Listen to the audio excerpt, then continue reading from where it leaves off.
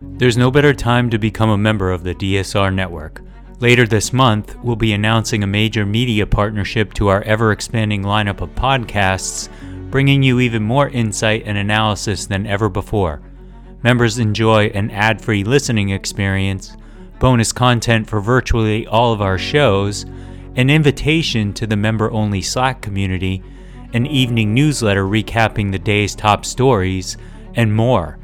Best of all, if you become a member in the month of October, you can take 50% off the membership price for the first month.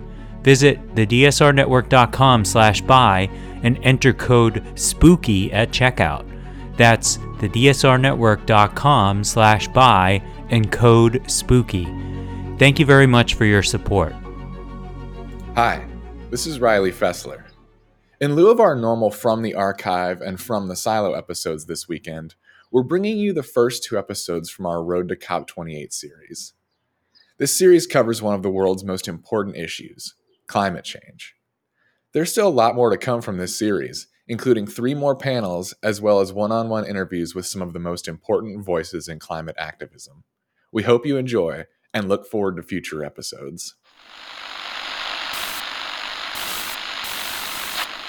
9, 12, 10, 28, 2, 23. This is Deep State Radio, coming to you direct from our super secret studio in the 3rd sub-basement of the Ministry of Snark in Washington, D.C., and from other undisclosed locations across America and around the world. Hello, and welcome to the second episode in a special limited series of podcasts from the DSR Network. This episode is the second half of our first Road to COP28 roundtable, hosted by Dean Emerita of the Fletcher School of Law and Diplomacy at Tufts University, Rachel Kite. This second episode, the second half of the discussion that you may have heard last week, or you may have heard it just the other day, if that's when you downloaded it, features more from our fantastic panel of climate experts and an appearance by Senator Ben Cardin to share his insights from previous COP events. We hope that you will join us each and every week for more in this very important series, which will continue all the way until the COP meeting takes place in December. Please note that this series of programs has been sponsored in part by a grant from the UAE Embassy in the United States. The UAE is the host nation for COP28. However, it should be noted for this, as for all DSR podcasts, all content is completely editorially independent, and each of the independent chairpeople of the roundtables has been solely responsible for the direction of the conversations you hear, which are offered to you recorded exactly as they occurred and unedited. So, let's pick up where we left off last time with a question from Chairperson Rachel Kite. So back to Mark and to Miguel. There is this question of equity, right, or of justice, right? Not everybody in the planet got us to this point. Sometimes those who had the least to do with the trajectory of emissions that brought us to this point are the most vulnerable within a country as well as between countries. Does that get in the way of how we can talk about the science or bring the science into the conversation? Or how do we sort of build a sort of broader coalition of action based on the fact that there are countries and there are communities within countries on whom the burden for doing more has to fall, right? Manuel, sorry. No problem, Rachel. You know that is the most common mistake for an English native speaker between Manuel and Miguel. Okay, but yeah, no problem. Terrible. No problem. So let me connect the two discussions.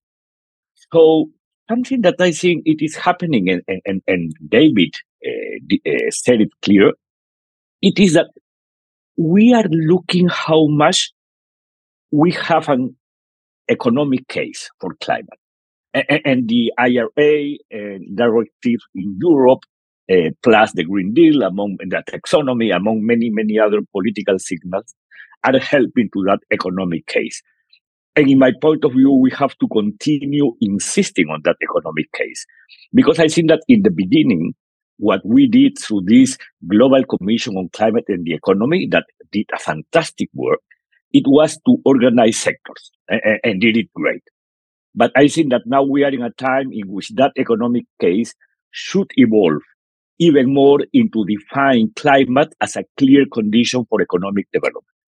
Because more than just to think that this is about an agreement, that it is a written paper, it is about the economy. And also, you, Jennifer, mentioned some of those numbers. And it will be by having that clarity that we could continue moving even the poorest countries of the world, even the developing world, towards the same, something that unfortunately, for example, is not happening in Latin America. Latin America, it is not discovering that this is about the economy, and that if we are not enough climate responsible, we will be behind the others. But let's go into your topic, Rachel, that it is about more equity and justice. What does it mean to be equity and justice in the climate debate?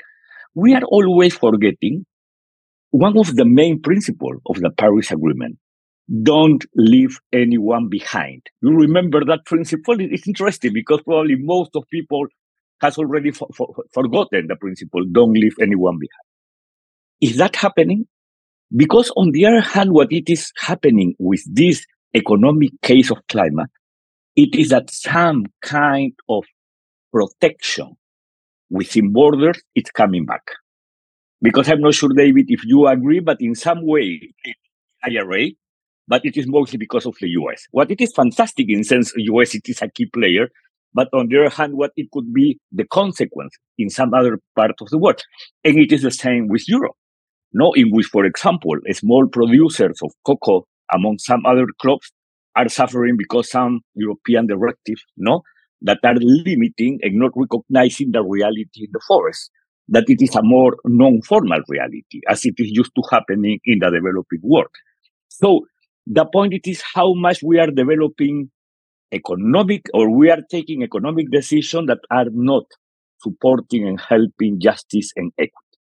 That moves me to a second point in relation to that it is, we haven't developed, and it is never clearly in the debate, it is not in the top priority of the debate, technology transfer and capacity building. And remember that those two are key elements of the Paris Agreement. Because if we summarize the Paris Agreement, we have the threshold, the objective, the means of implementation, and then we have the supporters, finance, technology transfer, and capacity building. But what kind of decisions we are taking based on that? Nothing. We are not discussing those two pieces that are key pieces for the climate debate. And finally, this moves me to the point of just transition.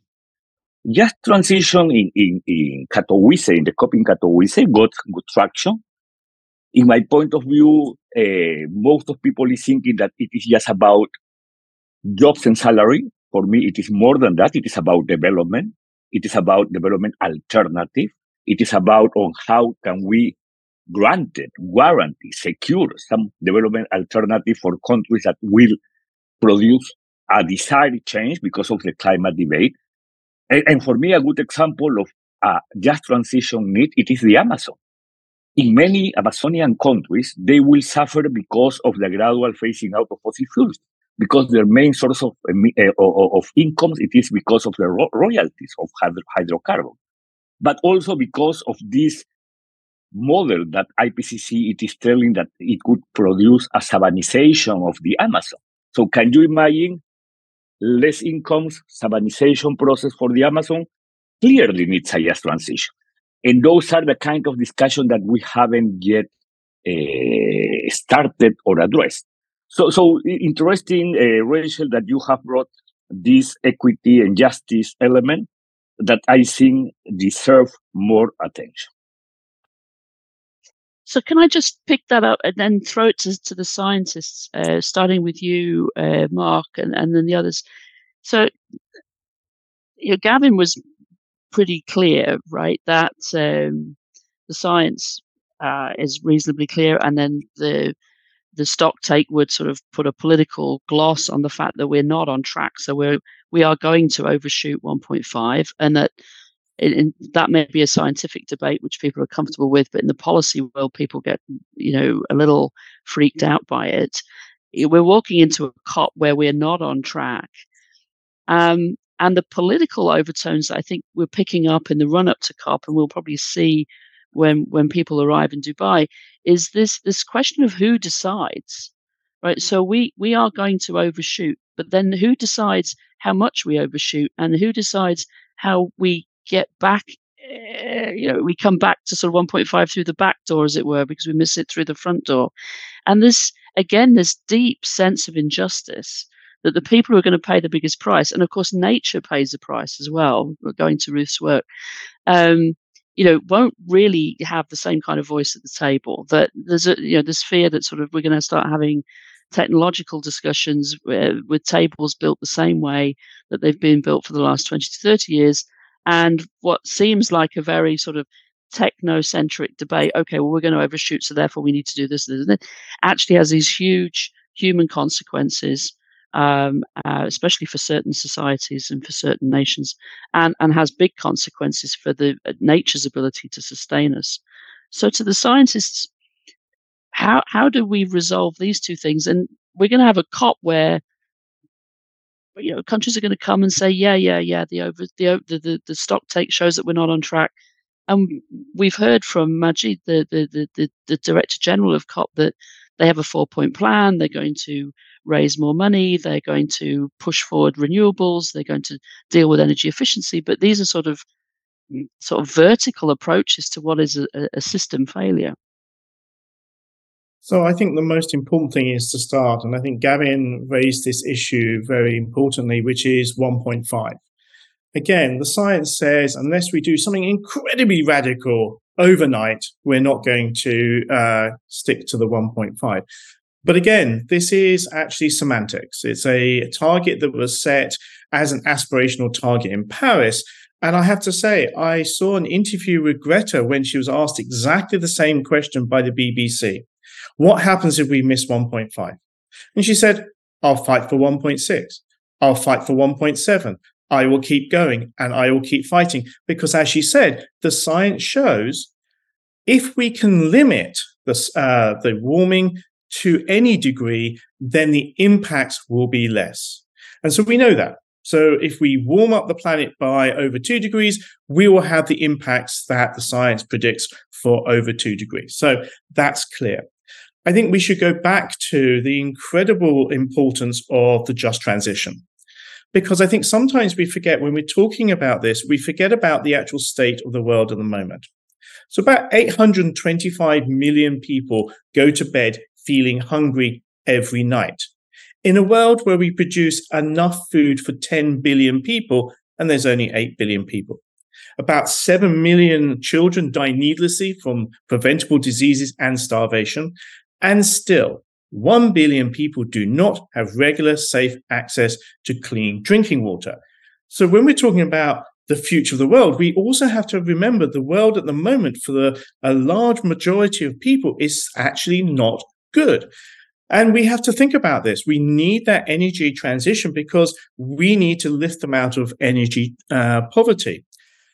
The estimates are, at the moment, 79% of our energy is produced from fossil fuels. Renewables are going exponential, but they're only eating up the increase. They're not actually eating away at that baseline. We also know that some of the conservative estimates is that we're going to have to double the energy production by 2050, particularly to lift those billions of people out of energy poverty. So that means we're going to have to produce 180% of today's energy in a renewable form that isn't fossil fuels. And then we unpick why are the least developed countries not transitioning to cheap, safe, secure renewable energy? Well, it's twofold. One, that 100 billion that was promised in 2009, ratified in 2010, and kept promising, still hasn't turned up from the rich world. And as we know, it's basically loose change at the back of the sofa of the developed world. It just hasn't actually occurred. But there's also another interesting thing, which is where the finance system. We at UCL could not understand why these countries were still investing in coal-fired power stations, because they're more expensive and they're awful to run and you don't have energy security, until we looked at the banking. And we found that banks, international banks, state banks, were lending at a higher rate of interest for renewables than fossil fuels. And why? Well, it's this new technology. So sometimes we have to actually get into the nuts and bolts to understand why we're not having a just transition. The other key thing here is also, how do we ensure that we make sure that that transition happens? The International Energy Authority keeps pointing out there's $1 trillion in direct and indirect subsidies going to fossil fuels companies every year. And this was mentioned in the COP26 Climate Pact, the first time fossil fuels were ever mentioned in a climate agreement, which my students find ridiculous. How can you have a climate agreement and not mention fossil fuels? Isn't this one of the major causes? And again, we have to unpick that. Now, the interesting thing is Dubai, COP28, we're in the heart of the oil and gas country. How can we ensure that we actually make sure that the fossil fuel subsidies are removed by countries, and make sure then we can have an equitable transition to those renewables that we need? And I'll leave you with one other fact, which people always forget.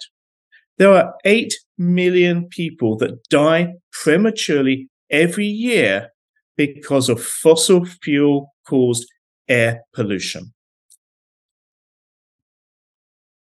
So thank you, Mark, for that tour de force. We've just been joined by Senator Ben Cardin, the senator from the great state of Maryland. Thank you very much for joining us, sir. We've been discussing the sort of urgency of the science, the sort of the political climate, and what we can expect to achieve at COP28 on the back of a global stocktake that shows that we're not on track, science which is sort of becoming more and more urgent as we understand it, and sort of this gap, this credibility gap between sort of action and aspiration. You sit on the Foreign Relations Committee, you sit on the Environmental Public Works Committee, you've got a long commitment to environmental action. Perhaps give us your insights and your wisdom. Well, Rachel, first of all, thank you very much, and thank you to the Fletcher School for putting this together. Yes, I was listening to a little bit of the technical information, which is so valuable, and I thank you all for being organized. COP28 presents an opportunity for us. I have since 2015, when I was at the COP conference in Paris, I have led senators to each one of the COP meetings. So I've been to many of the COP opportunities. We had 10 senators in Paris in 2015, and it was a major turning point in the international commitment to deal with the climate crisis. We were able at that to come up with a political formula that could have the support of the United States. And that's when President Obama finessed avoiding a treaty from the previous mistakes that were made at these climate summits, to doing individual state determinations, but using the bully pulpit for states to comply and strengthen their individual commitments.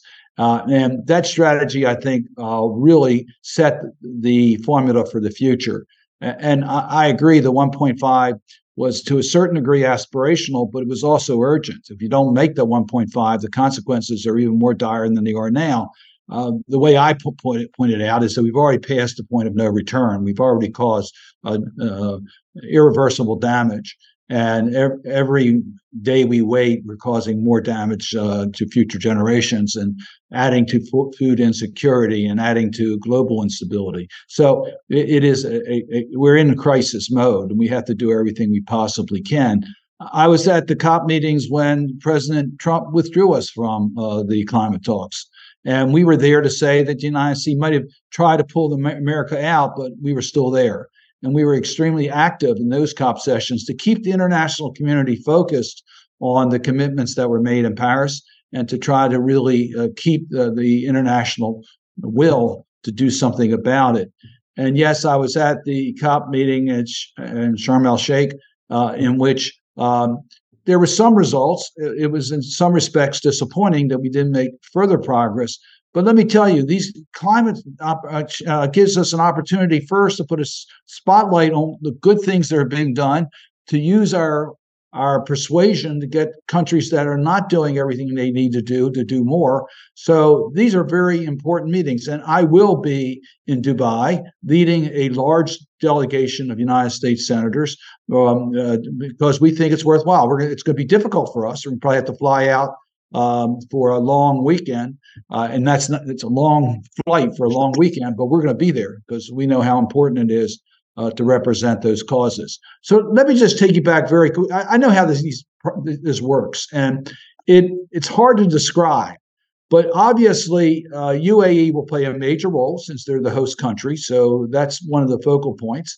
UAE really wants to be an energy leader in the future, and they recognize that renewables have to be part of their portfolio. They've reached out to the environmental community to try to get credibility. So I think there is some hope that they will exercise that leadership role in a very fundamental, positive way on our carbon footprint.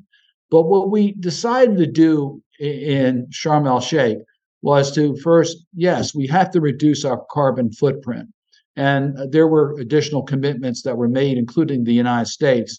We bragged about the IRA bill, the Inflation Reduction Act, and we had tremendous credibility.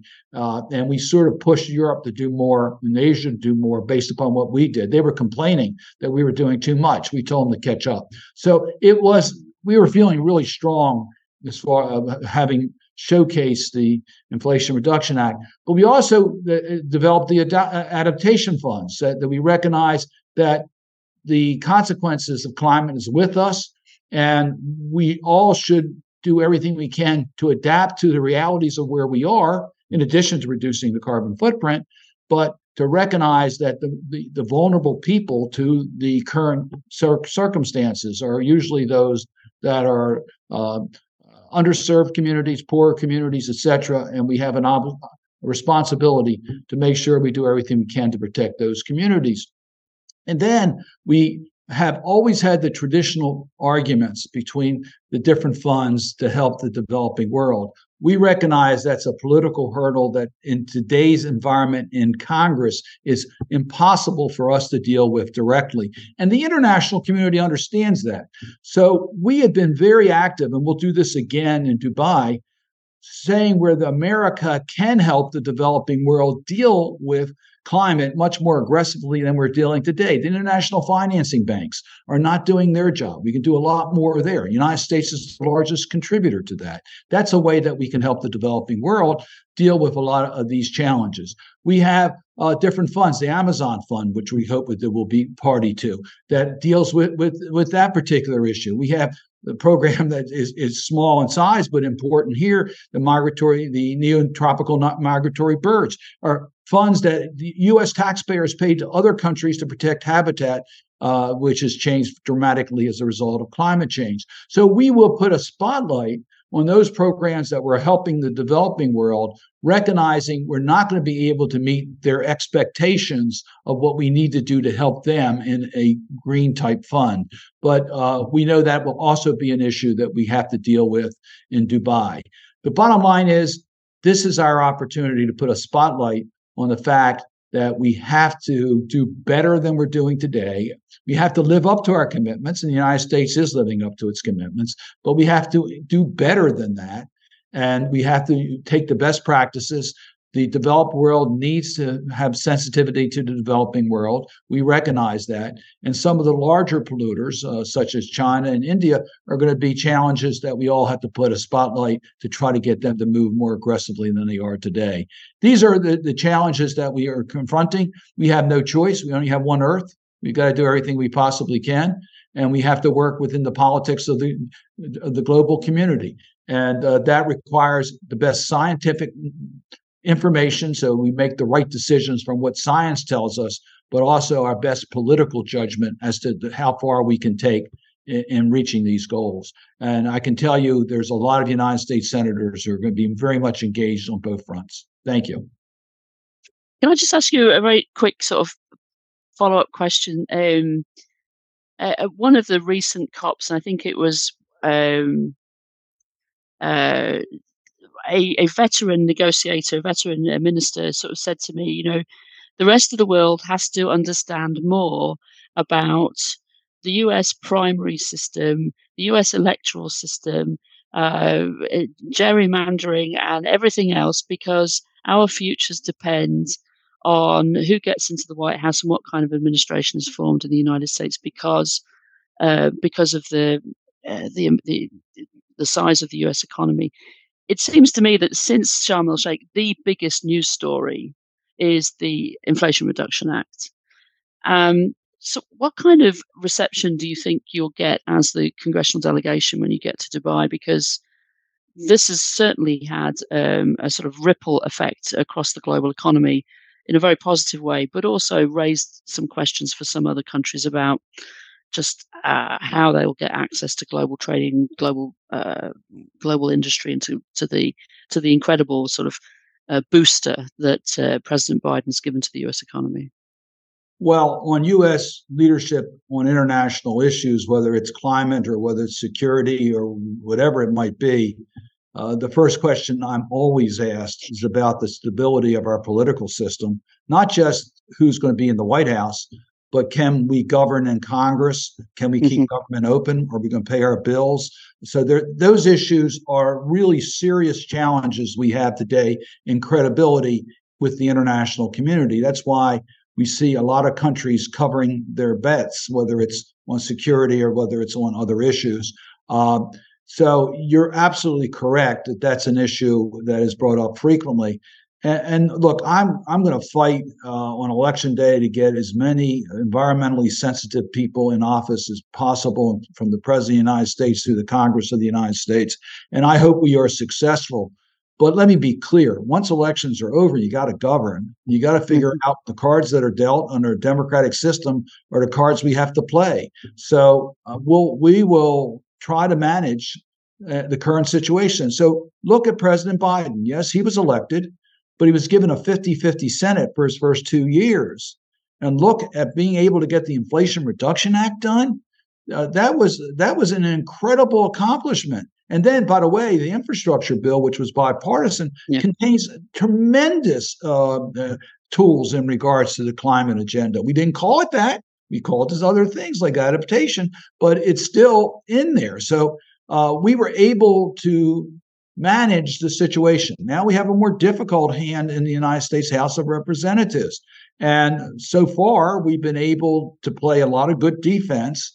Whether we'll be able to play offense is another story, but we are still managing our commitments. So my message to our international friends is that, look, we recognize the United States' responsibility as a wealthy nation. We also recognize the United States' opportunities as the world leader from the democratic states. We recognize both of those responsibilities, and we're there, and we intend to continue to be there. And we hope that we will be able to be successful politically. There's no guarantees in a democratic society as to who's going to be elected to different positions, but we can tell you we have strong support, and some of that, particularly among the public, which is strongly bipartisan, by the way. We have a lot of interest on the climate agenda. People see it every day. So we point that out. And we point out that our country has been very resilient over its years. We've gone through a lot of different changes in government, and we're optimistic about America's future. So step up, do what you need to do.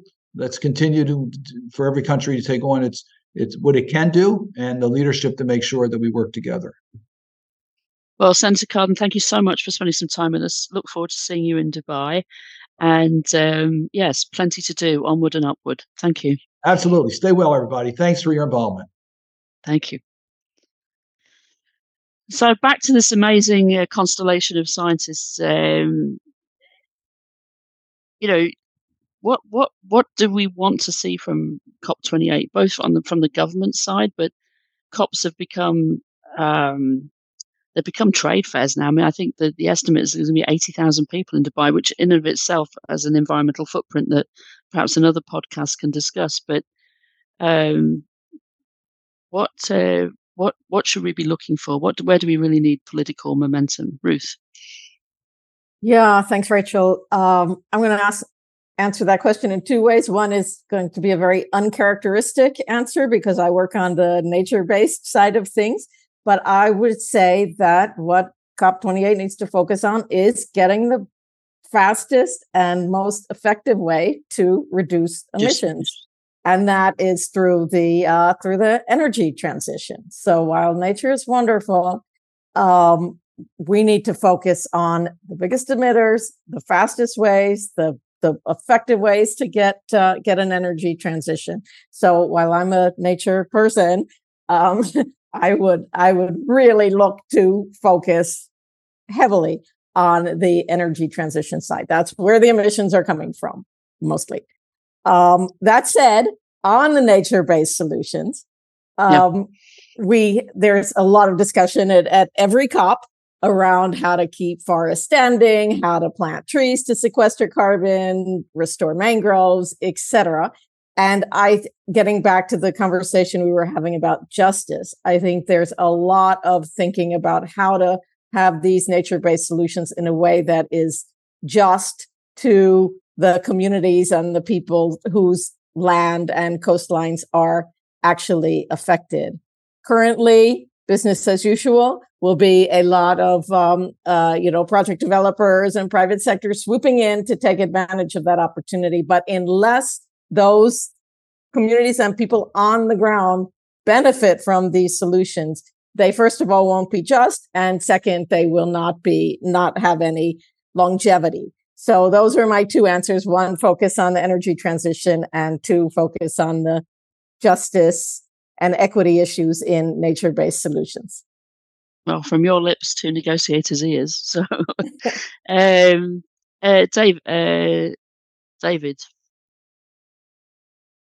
Yes. So, first of all, I just have to say that I am encouraged by the optimism that I hear in this call, and I like what Gavin said earlier about there's no bad time to make this transition. It reminds me of the saying, the best time to plant a tree was 20 years ago. The second best time is now. The best time to peak global emissions was 20 years ago, and the second best time is now. And if we don't hit now, then the next best time will be next year. So I love the relentless optimism. I love the focus there. And again, a lot of our work here focuses on nature-based solutions, but I'd have to echo what Ruth said, which is that the energy transition is critically important. If we are going to talk about nature-based solutions, we've had a spotty history at COPs about following through on pledges of assistance to tropical forest nations, and that gets to both mitigation. Keeping those tropical forests intact is critically important, and it's also an equity conversation. We made big commitments at Paris that didn't get followed through on. The ones at Glasgow seem to be a little more promising. So hopefully, if the world turns its attention to tropical forest conservation, then there will actually be follow through. And the last thing I would say in terms of what we're looking for, since as we've covered at this call, we're going to exceed 1.5, is real progress on the loss and damage conversation and the adaptation conversation. Loss and damage fund was celebrated at Sharm el Sheikh, but without a lot of meat on the bone. There wasn't, it was kind of an agreement to have a discussion about a fund, which we'll have to figure out how to fund it. So there's a lot of steps to go before that becomes a reality. But the impacts are now, and they'll only get worse. So having real conversations about that, I think, is an important step on the equity conversation. yeah, I mean, one of the arguments is that actually, in focusing on really the incredible breakthrough on loss and damage, that the one thing we didn't come out of Sharm el Sheikh with was a reasonable conversation about how to fund adaptation. That was sort of we got one and didn't get the other, and of course we didn't get the language on phasing out, phasing down fossil fuels. Gavin, you got us all going with your framing of emissions reduction and an overshoot. What would you like to see come out of COP28? If I can insert a note of mild cynicism, I'm not really expecting anything very much. We have these events play a number of roles. One is getting everybody together to talk about these things, exchange ideas, exchange best practices. That's a very useful thing that comes out of these things. But we spend an awful lot of time worrying about what the final communique is that is forgotten the instant that it's published. There's a lot of background negotiation that goes on, but that's going on all year. Like, it doesn't really need the COPs, the actual meetings, and so there is progress on things like loss and damage and adaptation funds and REDD, and so those are great. But the key thing, I think, is that none of what we're talking about is going to be solved at one meeting or with one conversation or with one set of funding rounds. We're talking about a situation that needs to be sustained and sustainable, not just for this year or this decade or for the next 20 years, next 30 years, but for pretty much the rest of the century. And so one has to have a long view of these processes. And there's a lot of noise and there's a lot of fluctuations, but we have to be pushing kind of relentlessly to keep this going and to keep the momentum going. And I understand why events are they're focusing, and I understand why these meetings are big news items, and that's helpful. But I think to worry too much about what happens at any one meeting or with any one communique or with any one statement is to kind of miss the forest for the trees. Those are trees, and the forest is just making sure that this conversation and these actions are sustainable in a very broader sense, not just in the kind of energy transition sense. Yeah, it's extremely complicated, isn't it? Because there's such a build-up to a COP that you get people running around trying to get their pledges organised. They've got to deliver on those pledges afterwards, but it's you get an uptick in momentum, and then you've got to sustain the momentum afterwards.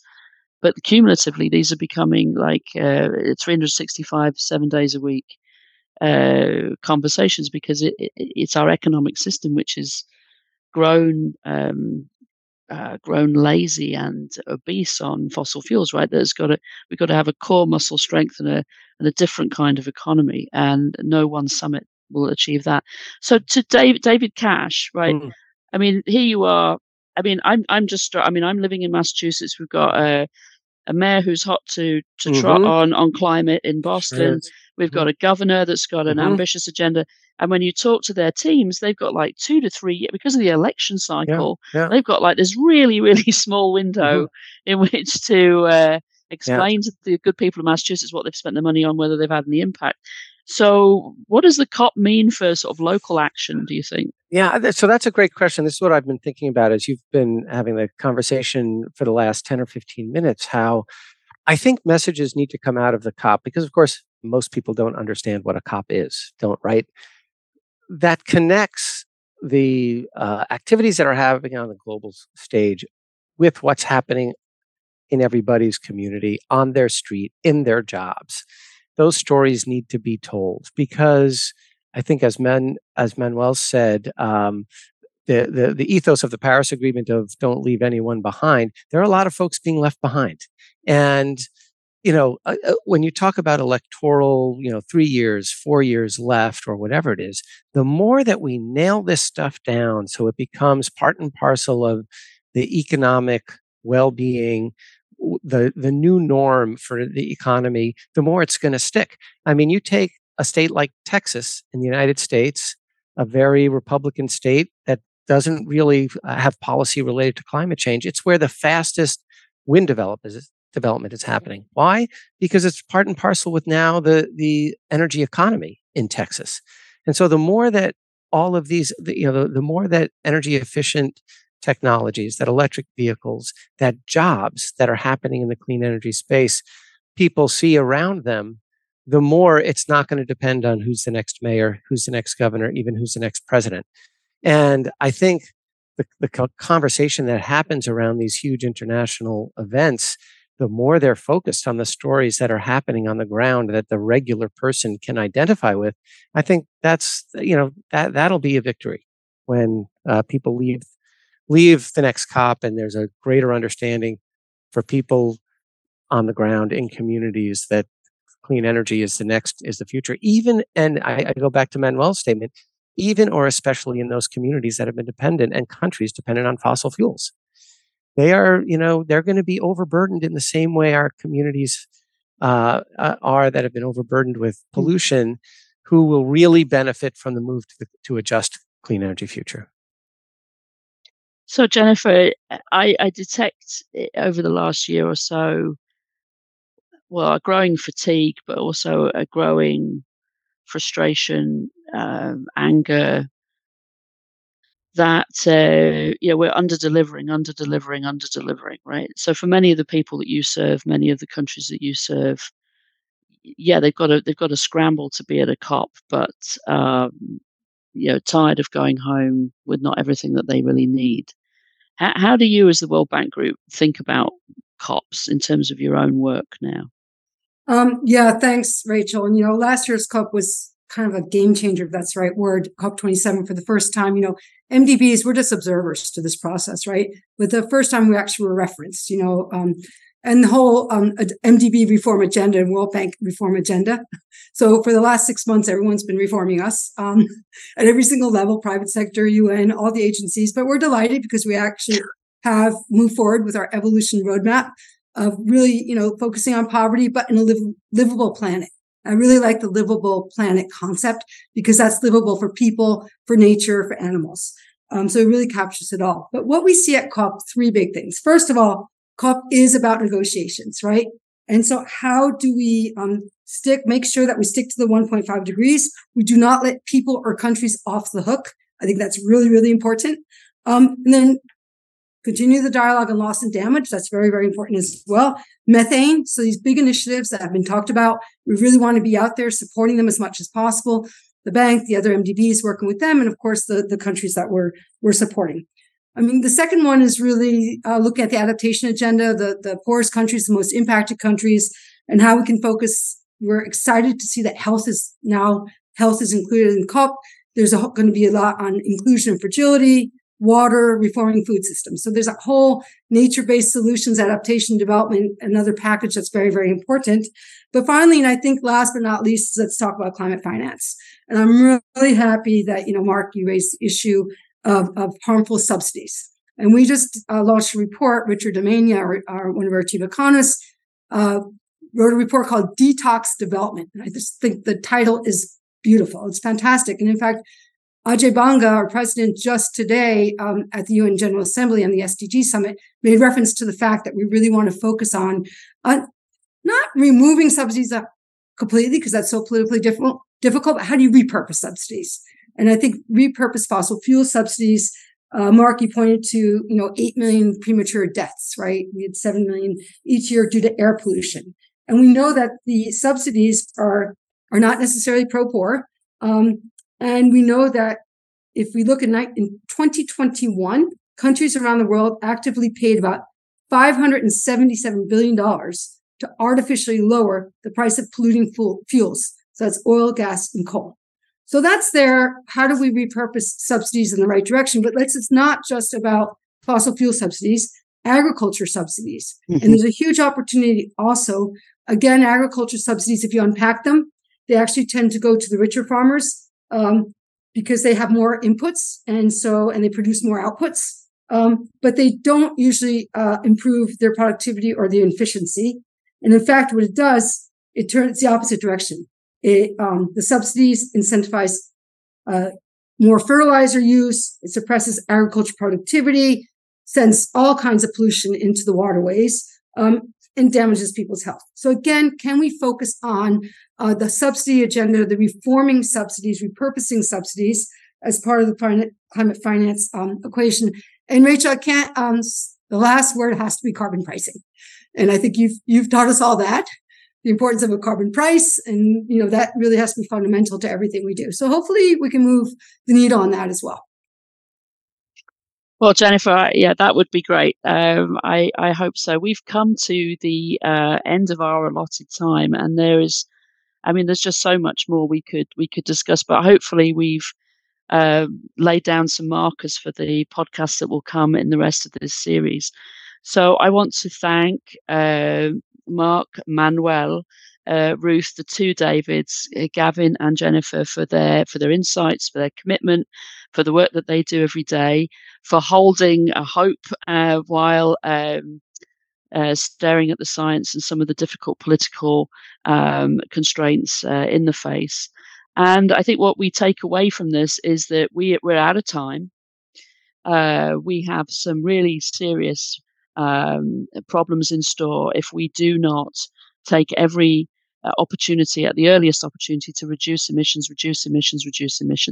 We have to find it within ourselves to build a fairer society, leaving no one behind, so that we can adapt, so that we can build the resilience, so that we can take care of everybody as we promised that we would at the Paris Agreement. And that the system isn't really working that well, right? I mean, there are 800 million people who don't have access to electricity. We never got them any access to electricity. Oh, well, maybe we can find different ways to do it. The water system is expensive and scarce and doesn't serve people well. Sanitation, the same. And that's the SDG agenda that's being discussed. So we have a system that worked for some, didn't work for all, and we have a planet that's paying the price. And so there is huge hope in that, because we have a lot of the technology. We have brilliant scientists.